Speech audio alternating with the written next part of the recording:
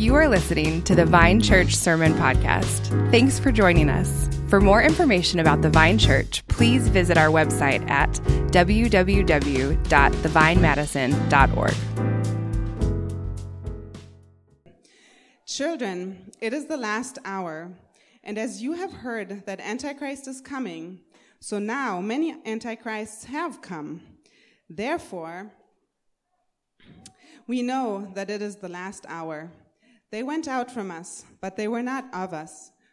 For if they had been of us, they would have continued with us. But they went out, that it might become plain that they all are not of us. But you have been anointed by the Holy One, and you all have knowledge. I write to you, not because you do not know the truth, but because you know it, and because no lie is of the truth. Who is the liar but he who denies that Jesus is the Christ? This is the Antichrist, he who denies the Father and the Son. No one who denies the Son has the Father. Whoever confesses the Son has the Father also. Let what you heard from the beginning abide in you. If what you heard from the beginning abides in you, then you too will abide in the Son and in the Father. And this is the promise that he made to us, eternal life. I write these things to you about those who are trying to deceive you, but the anointing that you received from him abides in you, and you have no need that anyone who teaches you. But as his anointing teaches you about everything and is true, and is no lie, just as it has taught you, abide in him. There we go. Give it up for Steffi. Well, good morning, church. I got to tell you, I didn't know what to do with myself this morning. We had eaten breakfast, brushed our teeth, showered, and it was all before 7 o'clock. My goodness, this hour change.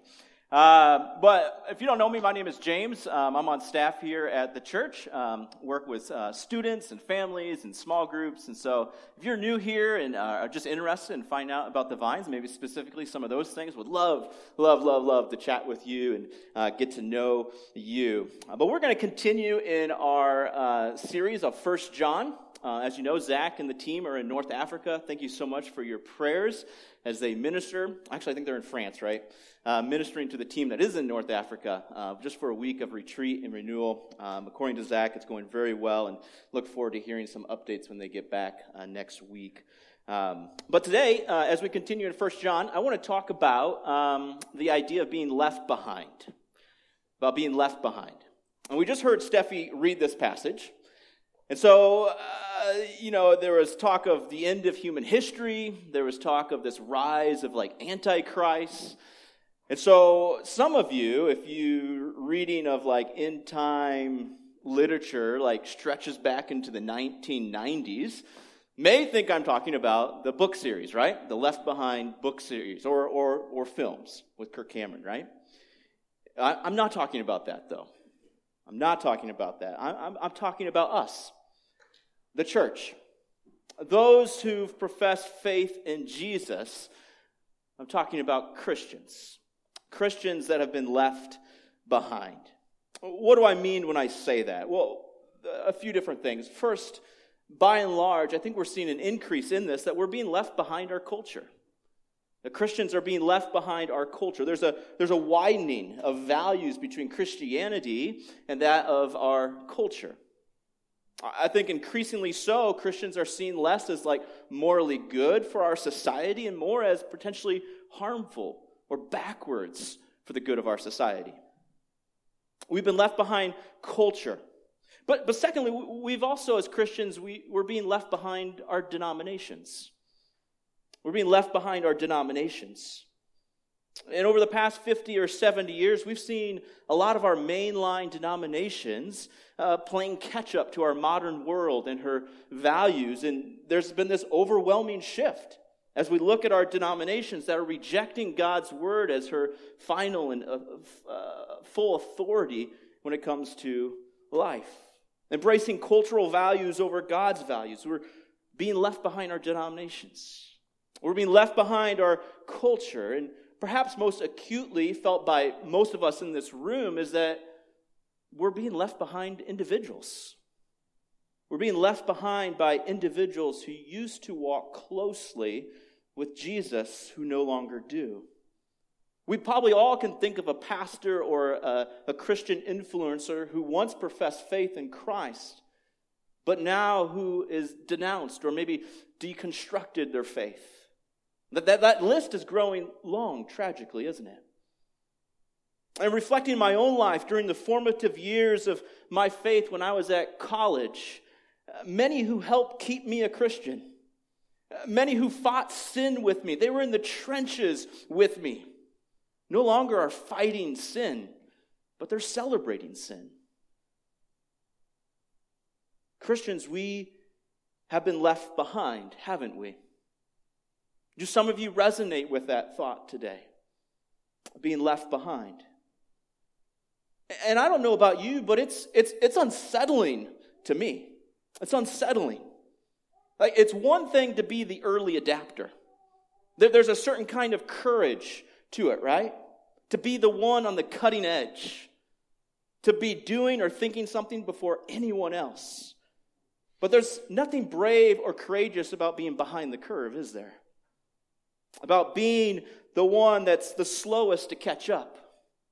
About being the one that's left behind. It's unsettling. And being left behind, it provokes fear and anxiety. That's why that book series, it's a New York Times bestseller, right? Being left behind, it questions belief and purpose. It induces at times perhaps just apathy or withdrawing. So let me ask the question today is what does God have to say to Christians who've been left behind? What does God have to say to Christians who have been left behind? And we have the passage up here already, and if you have a Bible, I encourage you to flip open or turn on. We'll be in verses 18 through 27 of 1 John chapter 2. And in our time of 1 John, we've discovered a few things, right? We've discovered that this is written by the Apostle John, and that he is writing to a troubled church. And in our passage, most clearly, the fundamental issue troubling this church surfaces. We're able to see it. And it's a church that's been left behind. It's a church that's been left behind. We see that there's individuals once professing Christ who in some way have returned to the church with this new and distorted understanding of who Jesus is. And they're trying to persuade those still within the church to follow them in this new belief or thought of who Jesus is. In our verses today, we see John, a seasoned pastor, an elderly saint, a man who loves Jesus. And he responds to this troubled church. And let's not forget that John doesn't just possess like this abstract understanding of who Jesus is. John was a real-life witness to Jesus. Don't forget that. He ate with Jesus. He talked with Jesus. He had this like real-life relationship with Jesus. So what does God have to say to those who have been left behind the faith? Well, John knows because he learned from Jesus. And he's teaching us in this passage. And John has two messages for us this morning. First is a message of warning. A warning to alert the church, them and us now, of this real and present activity of Antichrist. So there's a warning, but secondly, there's a promise. There's a promise of eternal life to those who remain in Jesus. There's a warning and a promise. Let's pray again. Jesus, we come to you now. And again, on this Sunday, ask that you open your word to our hearts and our hearts to your word. Lord, we need you. Lord, would you, by the power of your Spirit, clear any distractions from our minds that we may see you in these words for us. Lord, we desperately want you this morning. In your name we pray. Amen. Well, that's our direction this morning, a warning and a promise. How's that sound? A warning and a promise. Let's start with a warning of Antichrist, verse 18. He says, children, John loves the church. This is like a grandfather. Children, it is the last hour. Again, we got to hold up. Okay, is this literally the last 60 minutes of human history going on right here, John? Does that still apply to us today? Because that's like a long time, right? That's 2,000 years now. But I think to understand John's intention here is that we have to take into account all the other New Testament authors who have this chorus of speaking in one voice of that when Christ entered our world, that it was called the last days. Such as this, there's many references that you could look up to see this, but in Hebrews, the author says this, long ago and at many times, in many ways, God spoke to our fathers by the prophets. But in these last days, he has spoken to us by his Son, Jesus. Or if we go to Acts chapter 2, it says this, but this is what was uttered through the prophet Joel. And in the last days, it shall be, God declares, that I will pour out my spirit on all flesh. And so John is joining this chorus of emphasis of last days, that is the days post-Christ on earth, to even push perhaps further down on this idea that we're in the last hour of the last days. And he says that it's characterized, this last hour, by what? This last hour is characterized by something. Verse 18, children, it is the last hour, and as you have heard that Antichrist is coming, so now many Antichrists have come. Therefore what? We know that it is the last hour. We know it is the last hour. Why? Because John says right there in verse 18, because many Antichrists have come. Man, end of the world talk, Antichrist. Come on, let's go, right? This is good stuff. And certainly much speculation has been offered in this identification of the Antichrist, hasn't there? It seems every generation throughout history has been certain in attaching this label of Antichrist to either a political figure or an ecclesiastical group. From way back then to like Nero, to the Cerinthians, to the Arians, to even Hitler, to Joseph Smith, to Jehovah's Witnesses, yes, to the Pope. And I've heard to Obama, to Trump. Throughout time, talk of the Antichrist has continually churned this great speculation. Who is it? But if we look at verse 18, it does, as we read it, it seems that John does have an understanding. He says, as you have heard, that Antichrist, that's singular, is coming. It seems that he has an understanding of a singular Antichrist, future-oriented, who is coming. And I think all of us in this room, myself included, all have questions of who or what that might be or look like. Such as, is this also the beast that we see rise out of the sea in Revelation 13? What about the man of lawlessness in 2 Thessalonians? Is that also the Antichrist? The man of lawlessness who will exalt himself as God. Is this all yet still future, or has some of this been fulfilled? These are fascinating questions, right? Like, giddy up, let's go. But ultimately, these are all questions completely out of line with the emphasis that John has for this church. We want to stay on the line of Scripture. We want to stay on the line of emphasis with John to understand what he's actually saying. It's not that there's a future Antichrist coming. That seems in some sense to be maybe settled between John and this church. But the emphasis is this. You've heard that the Antichrist is coming, but so now many Antichrists, plural, have come. But many Antichrists have come. This is like bing, bing, bing, bing, alert, alert, the red light is going off. There are Antichrists now present and active in your midst. And John knows this because he heard with his own ears Jesus talk about this. This is in several gospel references, but in Matthew, Jesus says this. This is from Jesus' own lips. He says, "Many will come in my name, saying, 'I am the Christ.' And they will lead many astray." And a few verses later, he says, "False Christs and false prophets will arise and show great signs and wonders, so as to lead astray, if possible, even the elect."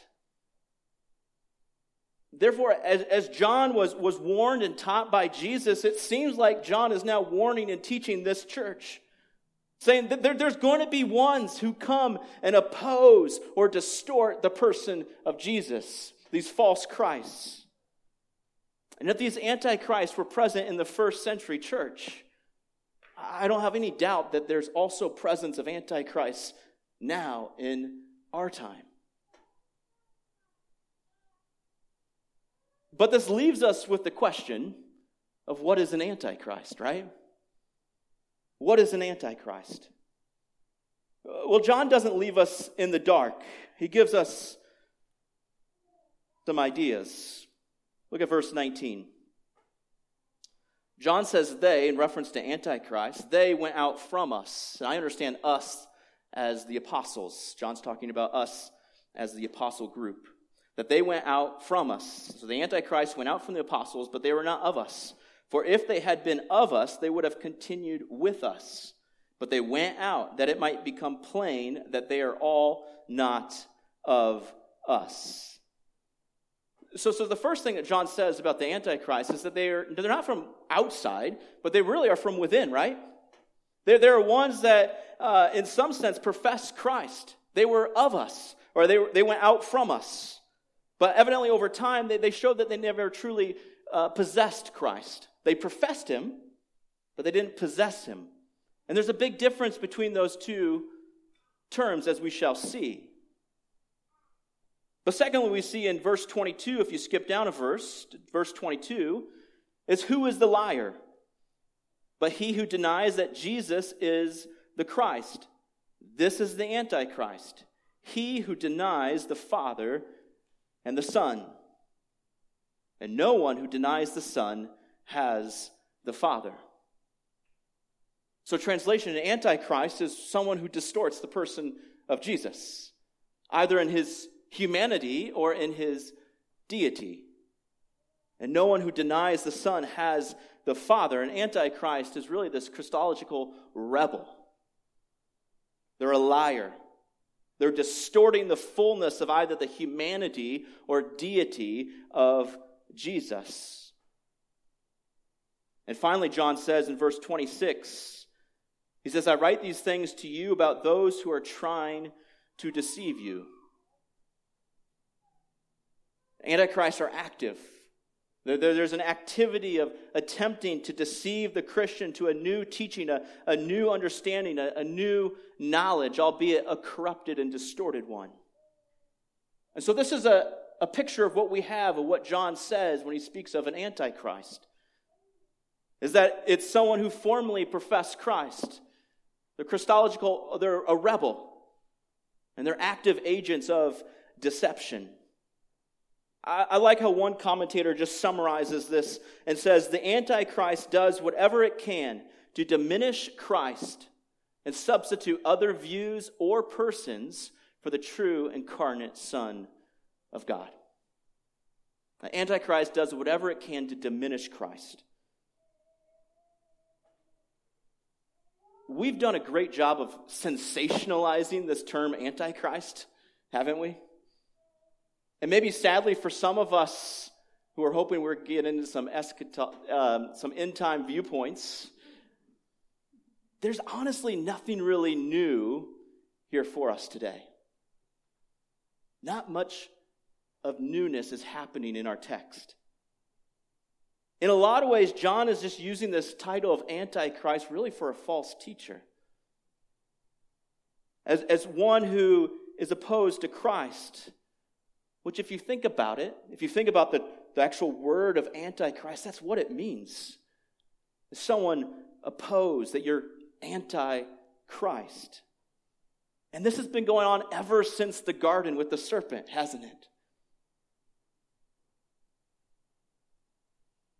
So from John's warning, let me give you just 3 points of application.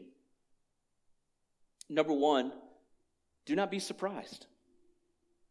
Do not be surprised. For Antichrists have been at work for a long time. And in God's sovereignty, he allows this infiltration of deception. One of the last verses that John writes in chapter 5, in verse 19, he says, the whole world lies in the power of the evil one. The whole world lies in the power of the evil one. We presently live in a time where deception will be spread. Therefore, Christian, do not be surprised when you see it. Do not be surprised when individuals or denominations or whole cultures leave you behind. For our world, John says, lies in the power of the evil one. Do not be surprised. Secondly, live every hour as the last hour. Live every hour as the last hour. As John is teaching that we live in the last hour of the last day, the time is short. The time is short. King Jesus is soon to return. I mean, how might our lives be different if we live with that 24/7 perspective attached to our life? That our time is short, that Jesus is soon to return. How would we prioritize our time, spend our money, talk to the lost? Live every hour as the last hour. And thirdly, warn others. Warn others as John has warned us. For as we see, as Jesus taught and warned John about those who'd infiltrate our churches and deceive our people, John is teaching and warning the same thing. Therefore, Christian, today, we need your faithfulness in warning and declaring this truth. For there will be many wanting to deceive us with bad doctrine and theology. We need your voice, especially to the new or young believer, especially to the kids back in Next Gen right now, or the students that meet on Sunday nights at the basement. As a dad of 3, I plead that we do this together. And our kids would know truth and not be deceived. This is one of the reasons that in youth group this year, our study is called Know Why What You Believe. Know why what you believe. We want students right now to dig deep faith foundations with an ability to discern any counterfeit or opposing claims of Jesus or faith, because we know that they will be confronted with it. We want them to be able to discern what is true. I get fired up talking about this because this is eternally damning issue. Antichrists are actively at work. Who are you warning? Warn others as John warns us. Live every hour as the last hour. Do not be surprised. But not only does John give the church a warning, he gives a promise. John gives a promise, really an assurance of eternal life to those who remain in Jesus. Assurance of eternal life to those who remain with Jesus. And as we've covered, this is what the church needed. Assurance. As one's being left behind. I mean, nothing can rattle you more than thinking that perhaps you're missing out, right? That perhaps you actually got it all wrong, that I'm living in error.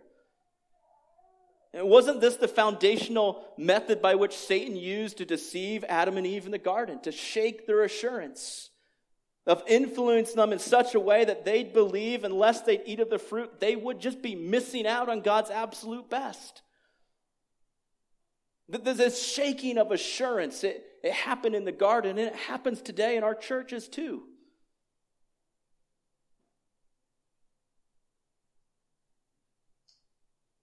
There are many who will make superior claims that make you wonder, am I a Christian? An example might be that unless you speak in tongues, you're not experiencing the Spirit of God. Wouldn't that shake your assurance of faith? Potentially? Have I missed out? Do I know the Spirit? And we believe here at the Vine that speaking in tongues is very biblical, but not the singular evidence of walking in the Spirit or knowing the Spirit. But it's these similar claims of being superior, of this deeper or more or profound experience of God that easily can shake our assurance of, do I know God? Or am I missing out? Has your assurance been shaken before? I know mine has, in several ways. But this shaking of assurance is exactly what's happening in this troubled church. That false teachers, antichrist, have entered with this superior claim, expressing that they've received a new revelation, a new understanding, a new knowledge, leaving those remaining in the church like, have I missed it? Have I missed it? So what does God have to say to the Christian left behind? He's got some awesome words of assurance through John. Verse 20, John says, "But you have been anointed by the Holy One, and you all have knowledge. I write to you not because you do not know the truth, but because you know it, and because no lie is of the truth." In other words, every spiritual provision has already been given to you, Christian. You are secure. And we're not just talking about pastors or elders. We're talking about every follower of Christ. When he says, you have been anointed, that you is y'all, it's plural. Meaning you don't need formal theological training. That's good, but you don't need it. You've been given as a follower of Christ every provision to discern and withstand any and all deceptive advances of Antichrist. How do I know this? Because of the anointing. Because of the anointing. Verse 20. But you have been anointed by the Holy One. In our culture, we love to anoint individuals. In my context, a lot of athletes, like LeBron, has been anointed as the next great one. Or we do this with musicians or actors or even politicians. We anoint them as like the next great thing that's going to be in our culture. In the Bible, when it speaks of anointing, it has to do with setting a person apart for a special purpose. And when we look at, especially in the Old Testament, of anointing, it was for the chosen few, just for the priests, or the prophets, or the kings. It was these who were the ones who were anointed, set apart for a special purpose. Do you know what the name Christ means? The anointed one. The anointed one. You see, all three of these offices, priest, prophet, and king, were fulfilled by Christ, the anointed one. And now all those who come to faith in Christ share in this same anointing. Are you with me? So let's ask the question, well, what does this anointing accomplish? What does this anointing accomplish? Paul echoes John a lot by saying this in 2 Corinthians. In 2 Corinthians chapter 1, he says, "And it is God who establishes us with you in Christ, and as what? Has anointed us, and who has also put his seal on us and given us his Spirit in our hearts as a guarantee." You see, our anointing, it gives us possession of the Holy Spirit. Possession of the Holy Spirit. And what is the result of possessing the Holy Spirit? And this is where knowing that John is a witness of Jesus is super fascinating, because Jesus talked about the ministry of the Holy Spirit, right? And so we can go back to the Gospel of John as John heard it.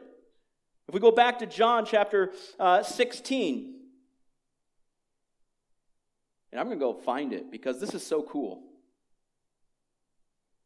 John chapter 16. This is Jesus talking about the Holy Spirit. John chapter 16, verse 7. He says, "Nevertheless, I tell you the truth. It is to your advantage that I go away. For if I did not go away, the Helper, which is the Holy Spirit, will not come to you. But if I go, I will send him to you. And what does this Helper do? Verse 13. When the Spirit of truth comes, this is Jesus talking, John's there. When the Spirit of truth comes, he will guide you into what? All truth. When the Helper comes, he will guide you into all truth. And so what is the result of possessing the Holy Spirit? Is that you're guided into truth. And so that's what John is inferring when he says in verse 20, but you have been anointed by the Holy One, and you all have knowledge. I write to you not because you do not know the truth, but because you know it, because no lie is of the truth. You have the Holy Spirit, Christian, from God in you, so you know the truth. Therefore, you're not missing out on anything. John adds in verse 24, he says, let what you heard from the beginning abide in you. If what you heard from the beginning abides in you, then you too will abide in the Son and in the Father. What John's saying is there's no need to set off in this pursuit of believing something new that perhaps these antichrists are wanting you to pursue. What John's saying, if any pastor or teacher comes to you to add to the truth which you've already heard from the beginning, from us, from the apostles, our eyewitness testimony as we've heard it and as we've taught you, disregard it. It's simply not true. You don't need anything added to what you've already heard. There's no secret revelation you need to possess. You already have it because you possess the Holy Spirit. Therefore, you have all truth needed. The possession of the Spirit guides you and I into all truth that guards us against deception. The possession of the Holy Spirit guides us into all truth that guards you and I against deception. This is the anointing. And all who come to faith in Christ share it. Antichrist will rise. Alert, alert. Antichrist will attempt to deceive you, like alert, alert. But you have something far greater, an anointing of the Holy Spirit and truth. Therefore, John says, remember your anointing. Remember your anointing and abide in that. For as you abide, as you remain, you find what? Verse 25. That as you abide, this is the promise that he made to us, eternal life. Eternal life. To remain with Jesus, to abide in the Holy Spirit is an assurance of eternal life. Why should we Christians be content in being left behind? Why might we be content when culture leaves us behind? Why might we be content when denominations leave us behind? Why might we be content when individuals leave us behind? Because a day is soon coming, John says, back in what we did last week. A day is coming where the world is passing away, and with it all of its desires. But, John says, something will remain. Something will remain. Whoever does the will of God. Whoever does the will of God abides forever. Therefore, don't let those who speak for the world, antichrists, deceive you. Don't let those who speak for the world deceive you. They will try and it will look good. But Christian, remain with Jesus and you will possess eternal life. Well, from John's promise, let me give you 3 points of application. In this long and I think kind of confusing narrative or text of John, there's 2 imperatives that John uses. The first one is in verse 24. John says, let what you heard from the beginning abide in you. Let what you heard from the beginning abide in you. I think that's just to say, let God's word abide in you. Let God's word abide in you. Love the word. Live in the word. Pray the word. Memorize the word. Let God's word abide in you. And the second imperative is in the last half of verse 27, where John says, "But as his anointing teaches you about everything and is true and is no lie, and just as it has taught you, abide in him." Abide in him. I think that's to say, abide in the Spirit. Abide in the Spirit. Listen to the Spirit. Be convicted by the Spirit. Be guided into all truth by the Spirit. Abide in the Spirit. And my third encouragement doesn't make any sense in English, I don't think, but I just said abide means abide. Abide means abide. I'm trying to say that we are never, as Christians, not to abide in the Word and the Spirit. Bible teacher John Stott summarizes these verses so well, just saying this simply: endurance is the hallmark of the saved. Endurance is the hallmark of the saved. It's not enough to say that we once believed the message of Jesus sometime in the past. It's necessary that the message of Jesus continues to be present and active in our lives. For who rejoices in the runner who starts the marathon but never finishes the marathon? We run with endurance the race that is set before us, knowing there will be Antichrist to distract us. We run with endurance. We abide. We allow God's word to abide in us, and we abide in the Spirit. What does God have to say to Christians left behind?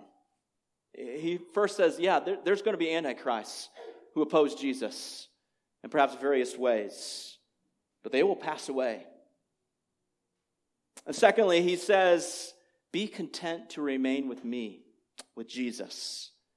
For in Jesus there is eternal life. I just want to encourage you this morning, wherever you're at in your journey with Jesus, that remaining with Jesus is worth it. That remaining with Jesus is worth it. Beginning with Jesus is also worth it, if you haven't started out. Do you believe that today? Do you believe that remaining with Jesus is worth it? Ultimately, that's John's message. I'm becoming more and more convinced as I read through 1 John that in this short book of 3,000 words, 24 times, the command is to remain. Remain, remain, remain. King Jesus is coming again. And when he comes, every Antichrist, the Antichrist, will be overthrown and put to death. And John, at the end of our Bible, describes the new heavens and the new earth. And let me close, and let me just read to you these words, the description that John sees. It says, "And I heard a loud voice from the throne saying," this is when Jesus is coming, new heaven and new earth. "I heard a loud voice from the throne saying, Behold, the dwelling place of God is with man, and he will dwell with them. And they will be his people. And God himself will be with them as their God. And he will wipe away every tear from their eyes, and death shall be no more. Neither shall there be mourning, nor crying, nor pain anymore. The former things have passed away. And behold, I am making all things new. Write this down, for these words are trustworthy and true." Remaining with Jesus is worth it.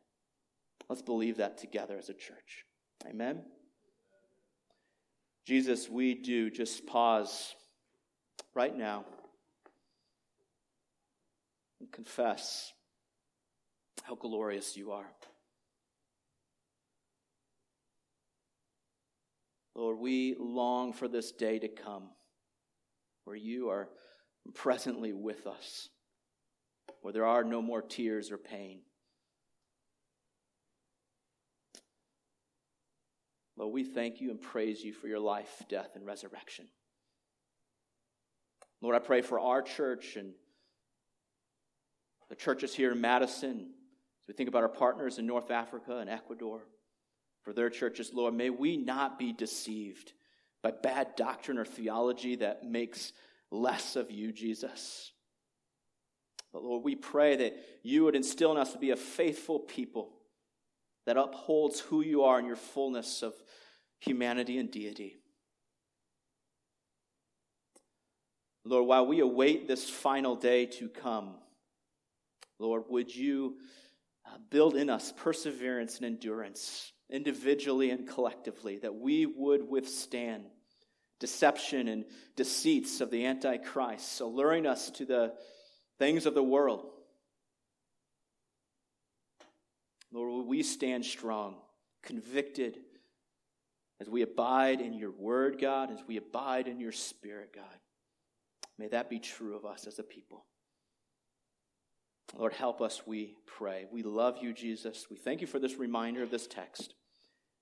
In your name we pray. Amen.